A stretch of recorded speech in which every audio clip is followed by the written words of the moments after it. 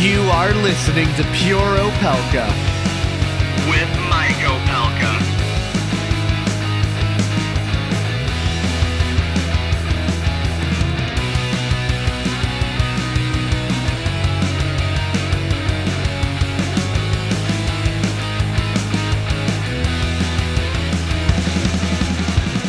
And just like that, we're back with a full podcast. Mike Opelka here on the Pure Opelka Podcast. Happy to be here as we kind of turn the corner on the end of November and kick it into gear for December. I'm going to try and do as many of these as I can, a couple times a week, trying to kick out some of the longer form deep dives into topics that hit me. Some of them are going to be serious, some of them are going to be trivial, some of them are going to sound trivial, but they're really important. They are issues that I believe we need to address, and we will do it with a little bit of smarts and maybe a little bit of comedy involved as well. I'll give you an example right off the bat. And the story that hit me right out of the blocks today, the story that hit me is that we finally have evidence and enough information to maybe get a federal law that will outlaw, ban, criminalize even gender reveal parties. You know those events that your friends have, or maybe you've even had one, where you get your friends together and you find a creative way to announce whether the baby that is going to arrive sometime in the immediate future, the baby is a boy or a girl. Whether you have a water balloon that explodes with blue dye or pink dye, whether you shoot a basketball and it breaks into a million pieces and blue or pink dust comes up. The gender reveal parties, to me, are just really a shameless way of begging. And I think they need to stop. And I have 8 million reasons why they need to stop. 8,047,000 reasons why they need to stop.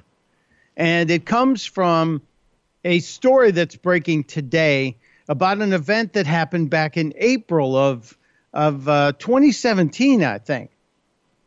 A off-duty member of the border agents held a gender reveal party in Arizona. He set up a target out in the middle of nowhere. And on the target, he had the words boy and girl.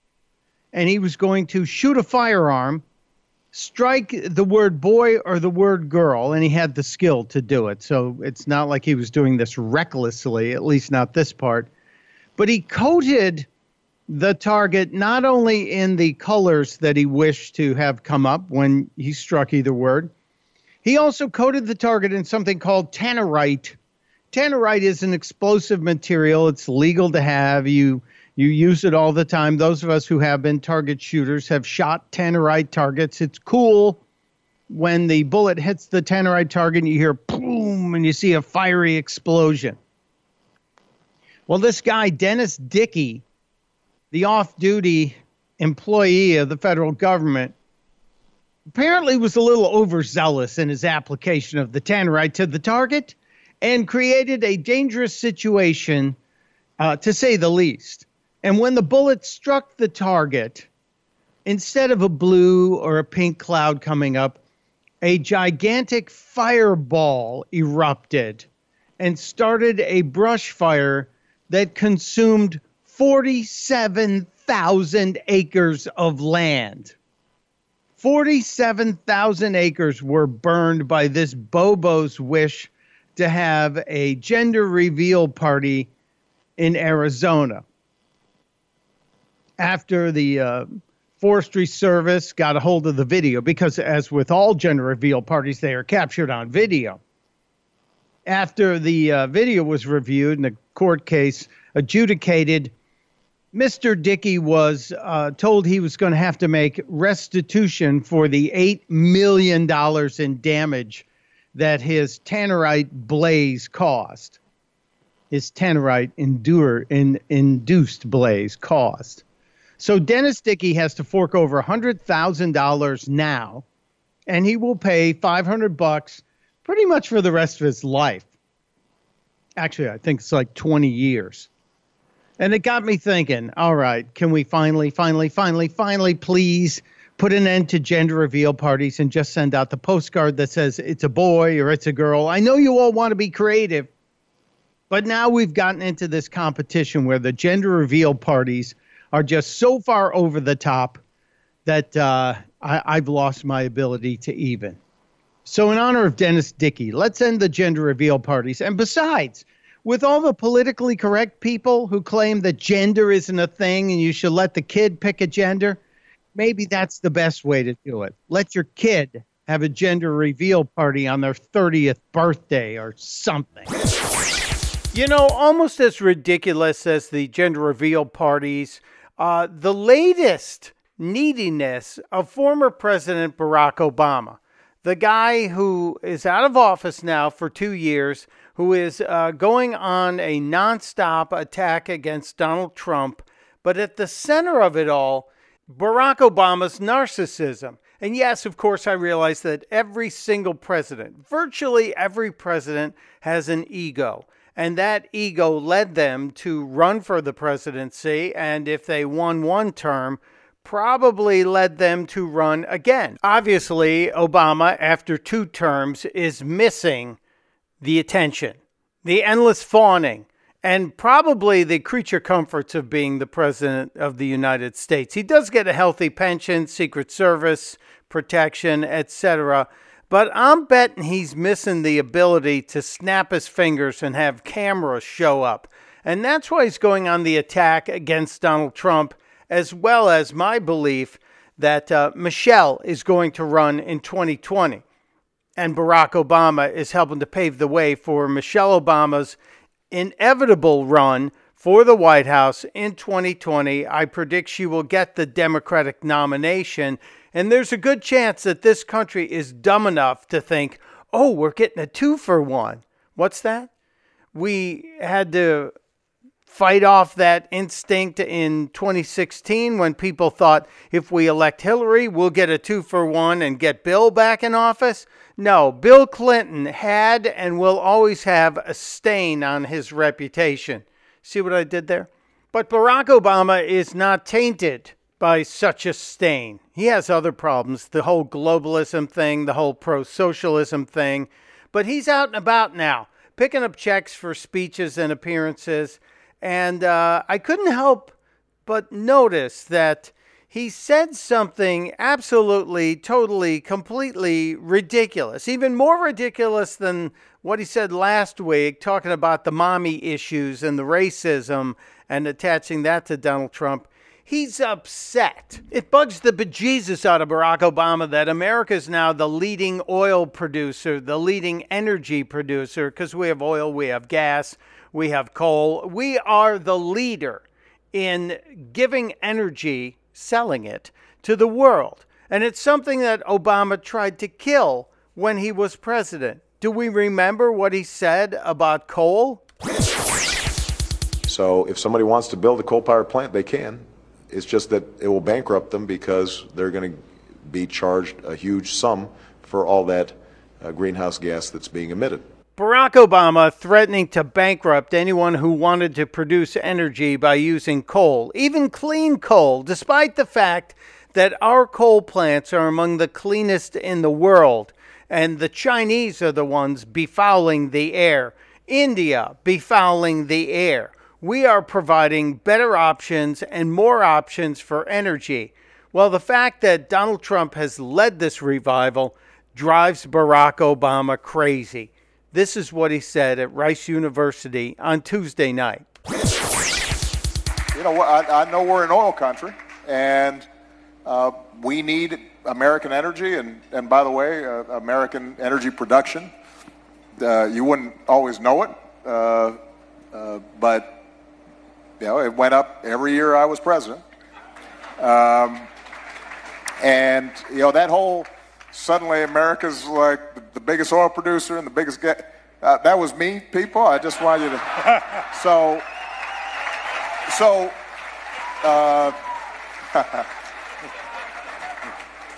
It's a little like, sometimes you go to Wall Street and folks will be grumbling about anti-business. And I said, have you checked where your stocks were when I came in office and where they are now? What are you talking? What are you complaining about? Just say thank you, please. Because I want to raise your taxes a couple percent? It's not just the taxes. It's the regulation. It's driving business overseas.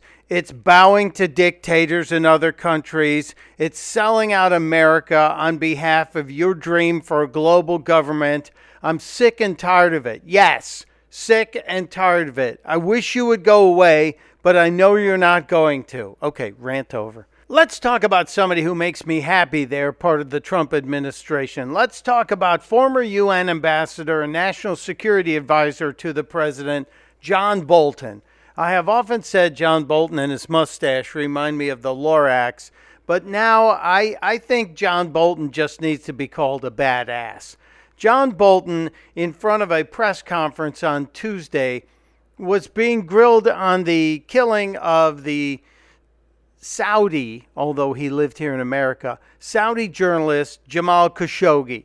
And he was asked, demanded basically by more than one reporter, why you won't listen to the alleged audio tape that they say, they being the Turks, say is the recording of the killing of Khashoggi. And I think Bolton handled it like a champ. No, I haven't listened to it. And I guess I should ask you, why do you think I should? What do you think I'll learn from it? What we are observing is a master class held by John Bolton in front of the entire White House press corps. This woman said, why haven't you listened to the tape? And he said, I haven't listened to it. And then he asked a question he already knew the answer to. He said, why? Why should I listen to it? What do you think I'll learn from it? She wasn't ready for that. Well, you're the national security advisor. You might have access to that sort of intelligence. Yeah. If I were John Bolton, I would have said, what? What did that even mean? Well, you're the national security advisor. You might have access to that sort of intelligence. It would have been so easy to say, what the hell was that? But no, John Bolton, being the pro, being the diplomat, he still gets to use the title ambassador.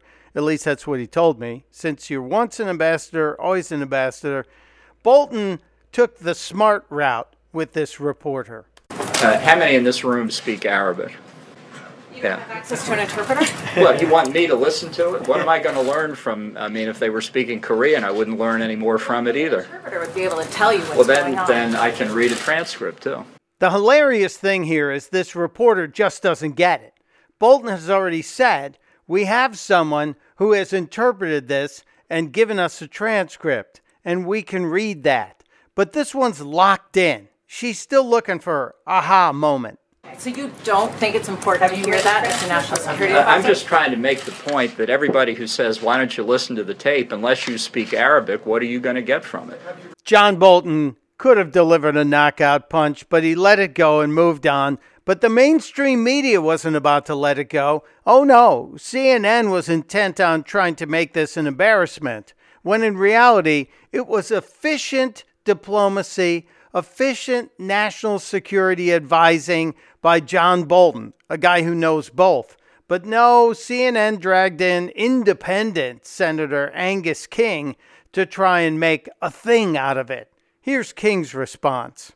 Of course he should listen to it. That to me is a kind of deliberate ignorance to not want to listen to what is important evidence in a serious case. What a dolt. If you don't speak Arabic, listening to the tape is going to do nothing. So you get the best translator possible to bring the translation from Arabic to English, and you read that transcript. What the hell is wrong with people? While we're on the subject of what the hell is wrong with people, let's go to Hollywood and focus on some people who show us and tell us what's wrong with them every single day. We'll start with CBS's late night show with Stephen Colbert. It's no secret that Colbert was languishing in last place among late night hosts when he latched on to attacking Trump, and it rocketed him all the way to the top of the ratings, because that rabid anti-Trump audience will then tune over from MSNBC after Rachel Maddow and enjoy some of the hatred on CBS, the Tiffany Network. Thanks to Colbert and Jon Stewart, who was visiting. For what reason, I don't know. I guess he's bored without The Daily Show. The two of them put a little smudge on the Tiffany diamond when they spent a few minutes talking about Donald Trump. And, they also insulted people from Appalachia. But they spent a whole bunch of time using the word turd to describe the president, the administration, what's going on. Enjoy. Do you miss at all having a show that deals with these kind of jokes now that he's president of the United States? Because you're like, Dad, that would be nice to take a couple of swipes here or there. No? You and I both famously know we were turd miners. We toiled in the turd mines. We grew up in Appalachia. We grew up in Appalachia. Poor Appalachian turd miners. That's we came from a family of well, my family back in the old country. Yes. They were goat ball lickers. That was turd mining. Beneath. Step up. Turd mining was step up for them. But we've both lost many people close to us to turd lung. It's been a terrible thing. Yeah. So working at The Daily Show, I felt as though I was toiling in the turd mines. And then I finally quit, and a giant turd asteroid heads towards the planet. Now, in that instance, if someone said, hey, you were a turd miner, well, this is the largest turd deposit ever seen. Don't you wish you were in there? And you're just like, I'm out of the turd business. I'm out. Come on in, John. The turd's fine. Stay classy, CBS. Jon Stewart and Stephen Colbert joining the ranks of Alyssa Milano, just using disgusting terms to describe the president. They can also count Tom Arnold among their company. And, classlessness and those kinds of remarks, I think, are actually a step above ignorance, especially when it is willful ignorance. I'm talking about the latest example of just flat-out stupidity shown by a Hollywood icon, the elder stateswoman of the Democratic liberals, Barbra Streisand. Yes, Barbra Streisand, the Oscar, Emmy winner who has promised to leave but never does. She also promised to retire, but she keeps unretiring to go out and milk her fans for hundreds and hundreds of dollars to see her in concert. So why should it surprise us that she wouldn't do what she promised to do when Trump won, and that was leave the country? She's still here, and she has a new album out that shares all of her pain that Donald Trump is president. She's already talked about how she can't stop eating, but the reality of the latest statement just exposes the ignorance of the top-tier celebrities in Hollywood.